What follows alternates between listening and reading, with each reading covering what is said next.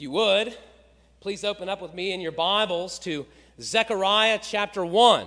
Zechariah 1, if you recall, we have had an introduction at least, verses 1 through 6, before our Easter escapades, right, where we transitioned over to Mark for a moment. And so just to remind you, as you're opening up to Zechariah 1, we are in a sermon series that has brought us through the shorter book of Haggai, and now we find ourselves in Zechariah with the title of Homecoming and Heart Checks, Serving God in the Present. There is here in Zechariah, as we had seen in Haggai, a homecoming. The people of God are home. They made it. They have been in captivity for 70 years, and they are back. They made it home. And yet, they also need a heart check. Because, as people are, including ourselves, they have allowed some sin to creep in. And so with this homecoming is a heart check. And the heart check is this: will you serve God right here, right now, no matter your circumstance? Do you need it to be the way you want it to be in your mind? Or will you serve God because He is God? And that is what He is calling you to do. Will you worship and praise Him? And as we saw in Haggai, as we will see in Zechariah, as we say yes because of what the Lord is doing, there is much comfort and peace and hope and joy and all of those things that, isn't it, it's ironic that that's what we pursue when we turn our eyes away from the Lord, and yet that is exactly what we get when we turn our eyes upon Him. So, as we look here to Zechariah chapter 1, verses 7 through 17, with these things in mind, our main point is this: God's work reveals His love for His people. Let's pray. We'll read God's word. Oh, Heavenly Father, Lord, bless the reading of this word. This is a holy, infallible, inerrant truth and word here. So God bless it in Jesus' name. Amen. Zechariah chapter 1, verse 7.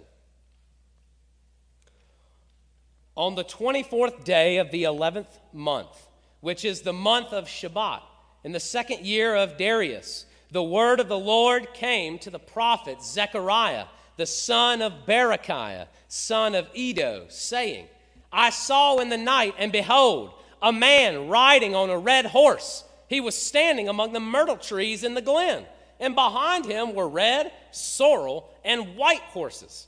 Then I said, What are these, my Lord? The angel who talked with me said to me, I will show you what they are. So the man who was standing among the myrtle trees answered, These are they whom the Lord has sent to patrol the earth. And they answered the angel of the Lord who was standing among the myrtle trees and said, We have patrolled the earth, and behold, all the earth remains at rest. Then the angel of the Lord said, O Lord of hosts, how long will you have no mercy on Jerusalem and the cities of Judah, against which you have been angry these 70 years? And the Lord answered gracious and comforting words to the angel who talked with me. So the angel who talked with me said to me, Cry out, thus says the Lord of hosts, I am exceedingly jealous for Jerusalem and for Zion. And I am exceedingly angry with the nations that are at ease. For while I was angry but a little, they furthered the disaster. Therefore, thus says the Lord, I have returned to Jerusalem with mercy. My house shall be built in it, declares the Lord of hosts, and the measuring line shall be stretched out over Jerusalem. Cry out again, thus says the Lord of hosts, my cities shall again overflow with prosperity, and the Lord will again comfort Zion and again choose Jerusalem. The grass withers and the flowers fade, but the word of the Lord, this word, it remains. And praise be to God for it is powerful to save and powerful for us, even today, even in the 21st century. Now, remember this main point, that God's work reveals his love for his people. I know that as perhaps you are hearing God's word just now, you're thinking, here we go. This is like a series in Revelation, and I didn't even know it. Zechariah, he snuck one in on us. How are we ever going to get to something that I can take home, something that I can hold fast to when we're talking about horsemen in the myrtle trees and stuff like that? Stick with it, and you will see as we focus in on the reality of this word that God's work reveals his love. Let's see it then in 3 points rather. God's work is revealed. Very important. Number 2, the scope of God's work is all-encompassing. And then number 3, God's work is one of comfort to his people. So first then, in verses 7 through 9, we see God's work revealed. In my introduction to philosophy at UT in Knoxville, so Philosophy 110 or 101, whatever the basic 100 level class was, our professor asked the famous question, if a tree falls in the forest and no one is there to hear it, did it make a sound? Of course, you had certain individuals who would raise their hands and say, of course it made a sound. If a tree falls, the sound waves go, and it doesn't matter if no one is there to hear it. It is the reality that there was sound. Of course, then it's a philosophy class, right? And so there's always another person who said, well, but what do you mean? Because yeah, it might have made a sound, but there was no effect whatsoever. Therefore, you can't define it as actually happening, right? Nobody heard it, and so it had no effect. Therefore, no sound, right? This kind of action-based thing, and then, of course, the professor's like, ha-ha, hee-hee, right? And doing the thing, right? Y'all can envision it, perhaps. I see some college students, those going in. You see it, right? It happens. It happens. Maybe some of y'all remember that, or other teachers or events like that kind of, you think, well, there is a right answer, I think, but what are we doing, and what does this mean? Well, there's actually a pretty strong point to be seen there. Because as God is doing a work, if it is not revealed, if we don't see what it is that he's doing, then there is no effect for us. And so there could be a work of God. We don't have to see something for it to happen, all right? It does make a sound, okay? It does, right? But there is also a strong point for the effect, right? Because a sound heard is truly a sound in the identification. And so as God is working, as God is revealing a work, there is a moment where he is extending his revelation to his people, which that very essence shows his love. Because if he didn't do that, we cannot come to him. We could never find him. We could never get to him. We can never bridge the gap to him. We can't climb Jacob's ladder without the ladder that God provides, right? We just can't make it, and yet God extends and reveals. And you see it in some easy ways here. Verse 7, the word of the Lord came, right? It came to Zechariah. Verse 8, I saw in the night. So not only does a word come, now Zechariah is seeing something that he is conveying to God's people. And then verse 9, when, as you might do, you notice some horsemen in the glen and you say, what's going on? Well, what's the deal with this, right? What does the angel say in verse 9? I will show you. I will show you. The word of the Lord came. I saw it in the night. I will show you. God's work reveals his love for his people, and the very nature of that, built into that, is purposeful revealing. Without the revelation, we do not see God's work. We'll get back to the horses in a second, but before we get there, as we're thinking about what does this mean for us, it might be a little bit more simple to draw it into an application. Why do you read the Bible? Let me take that back. Do you read the Bible? Do you read the Bible? If so, why? Write it down if you have a pencil. Think about it in your head. Why do you read the Bible? You know the gospel, right? If you are a believer in the Lord Jesus. Why then would we read God's word? The answer is that God's work is revealed there. And that work is not just all-encompassing for a salvation point, right? I believe in the Lord Jesus, point. It's a point in time where we are now tipped in the scales, and God has seen the Lord Jesus in us and not our work. And so in that moment we are justified, but that's a point. Now there is a life to be lived. And within that life, there is a reality that God is revealing over and over and over His work and how we might move forward, glorifying His name and doing that which is right, walking on the wise path, to use the Proverbs video devotionals that we've been walking through so diligently together. God is revealing to us how we move forward in life. It is the only perfect rule for faith and practice, is what sometimes you hear a minister say about God's word. The only rule, the only perfect rule for faith, that is how to be saved, and for how to live, for practice, for how to move forward in the salvation. There is revelation there. And so that question, do you read God's word? And if so, why? There's a lot of reasons why.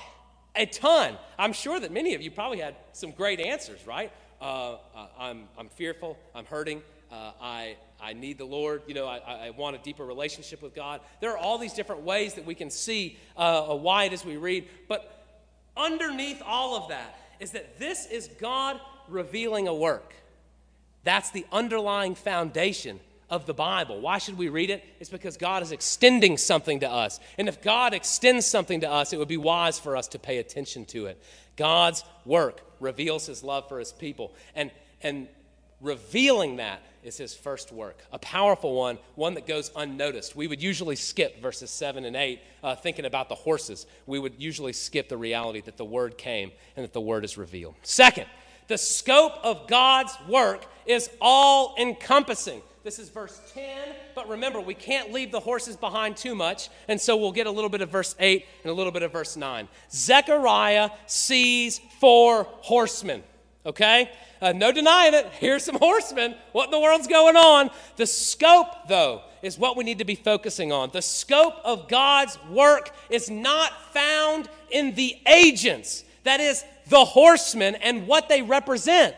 Rather, the scope is found in verse 10. So the man who was standing among the myrtle trees answered, "These are they whom the Lord has sent to patrol the earth." Weston patrolled the church. Took him a little while. He did it. Might take him longer to do the whole earth, right? The scope is bigger. It's all-encompassing. In other words, undoable by anyone other than God to patrol the earth. Now, God's love for His people is revealed in this all-encompassing nature of work in 2 ways. God sent the patrollers in the first place, and as God sends the patrollers, He is, by virtue, receiving report.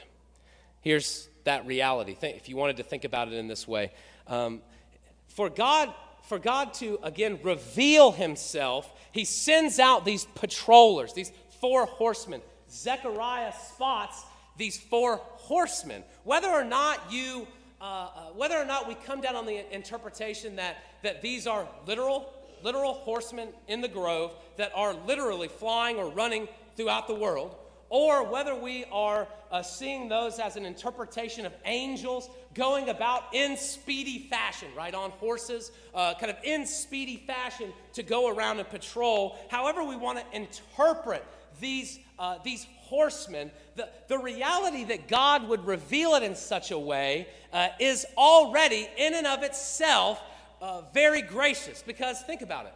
I mentioned it to Weston. God already knows all things. I prayed about it in the beginning. God's already present everywhere. Why does He need horsemen? Why does He need the angels to go patrol?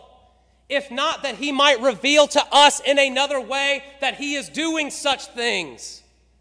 If not to reveal to us the reality that it is happening really, look at them. These horsemen are patrolling the earth. I'm telling you this. We already knew that, though. God is everywhere. But I am showing it to you yet again because God, remember, is revealing this work. And this work is all encompassing. And because of that, and think about this, patrolling in and of itself is this military type language. In other words, a general seated at his military desk, right, far off of the front lines, has his patrol men, right, and they come and they say, XYZ, enemy is placed here. A, B, C, they have withdrawn.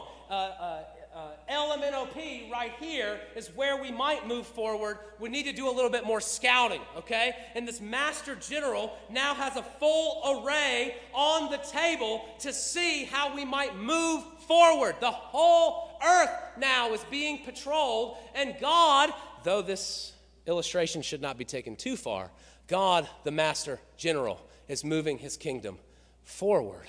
There is a patrol happening, and it's not just a patrol where the information is kept close. This patrol is being delivered, and we saw that delivery.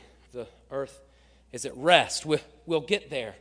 We'll get there, but this is the point here about God's all-encompassing work, about his patrol going out. I know that we so desperately want to focus on the horses and the color of the horses. For instance, in the ESV, why are there two reds, right? And when you look at the Hebrew, it's a little bit more distinguished, and there are some nuances. If you're equestrians, I'm sure that y'all know what I mean, okay? Horse people know. But that reality, as Zechariah is describing it, is of course important, and yet we must focus on the scope as these messengers of God are doing a work, and this work is being revealed to us in a way we can understand, that we might see the all-encompassing scope and nature of the work, and then we must ask the questions.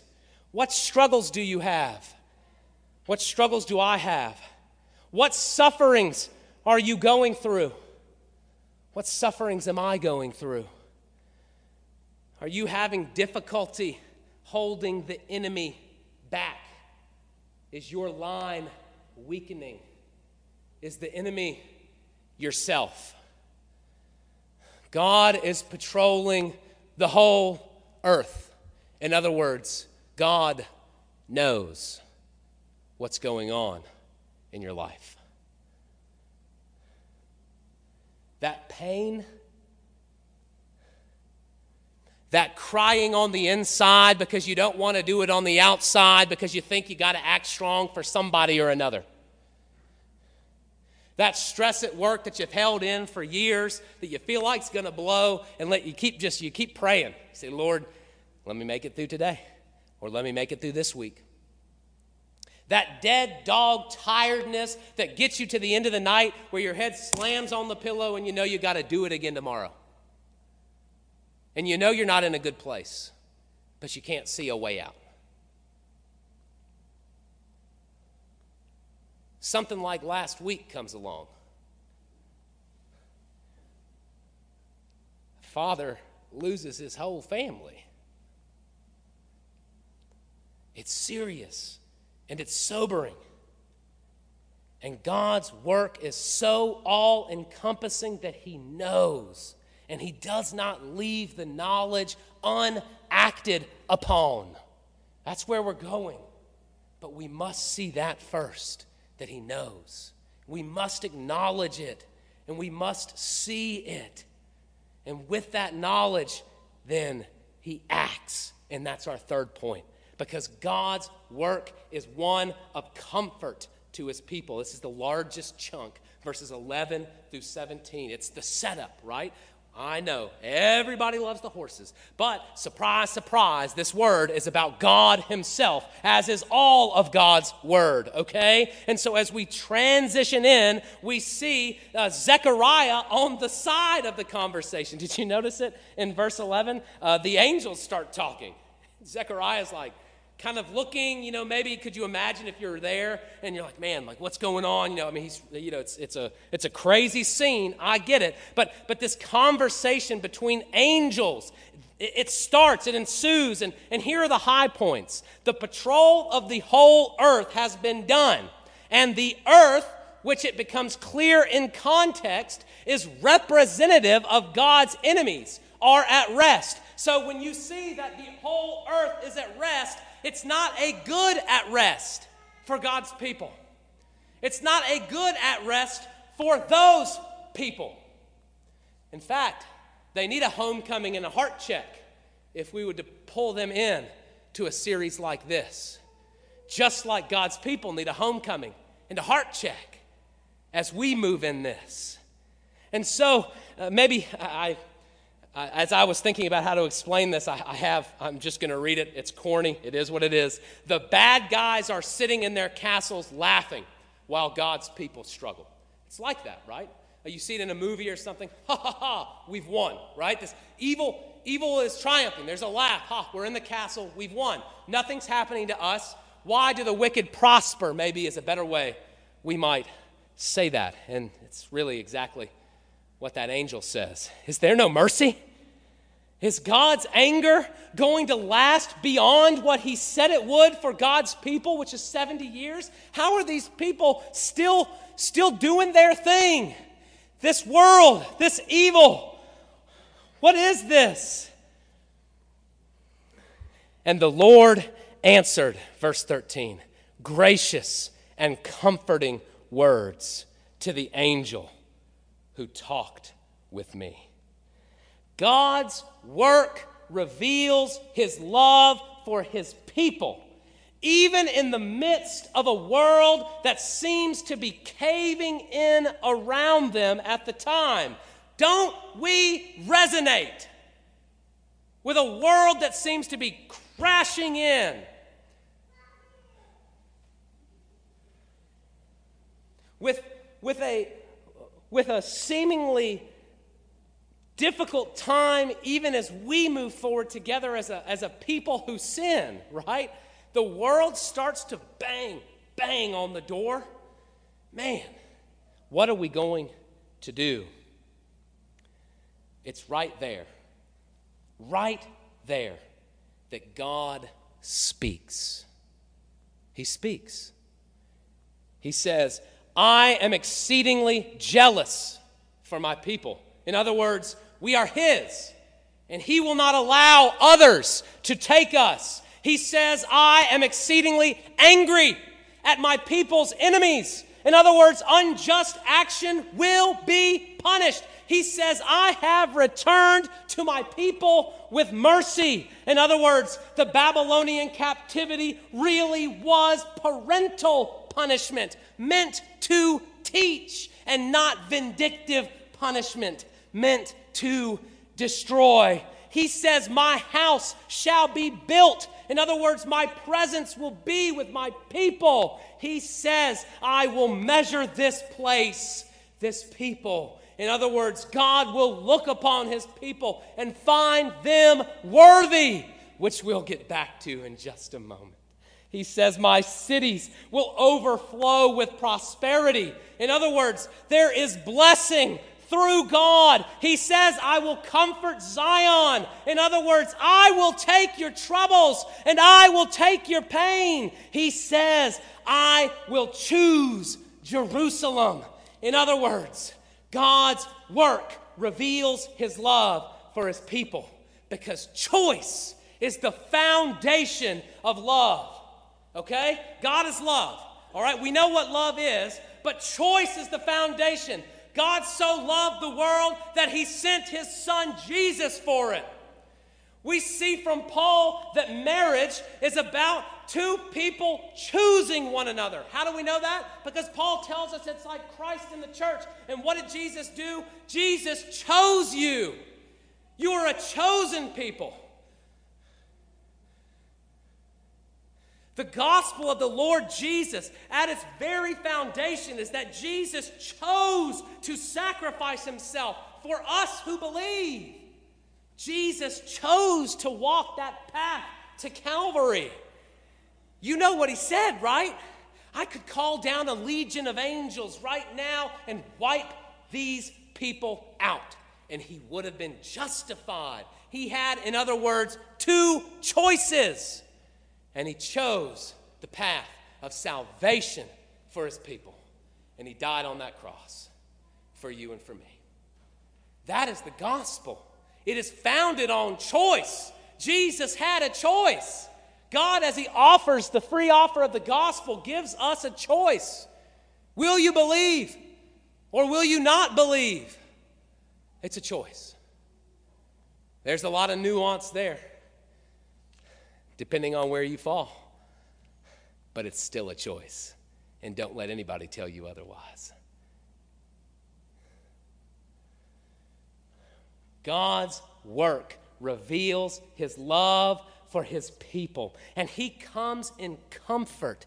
But we must remember as a people of God that this homecoming, this heart check, it's not in a place where everyone is skipping around and laughing. It is sober and it is serious, and there is hurt and there is pain. There is sin on the inside, there is sin on the outside, but we must be people who are marked by that very Spirit that dwells within us, God himself, that we might move forward honoring the sacrifice of our God for us, living a life of righteousness, not to save ourselves, but because we've been saved. And when we do that, that master general at his war table will say, yes, Centennial, and will move us as a vanguard into Columbia, that we might be ones who share the gospel in word and deed.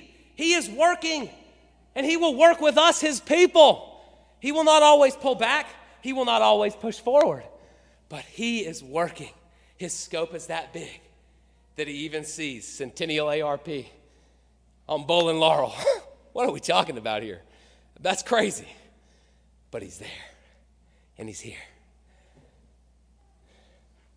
God's work reveals his love for his people. Remember it. Think on it. See Zechariah. See the homecoming and the heart check. And remember that this is us. This is God's people, and we are them. Read it anew today. Let's pray. Heavenly Father, Lord, thank you for your word. Thanks for the truth. God, it doesn't seem like we're worthy, because we're not. And yet you tell us in your word that you're going to choose us, and you have. And so, Lord, help us to sing praises to your name and to live a life after you, the one who has saved us, the God of the universe, the one who changes us from worse to better. Lord, thank you. In Jesus' name, amen.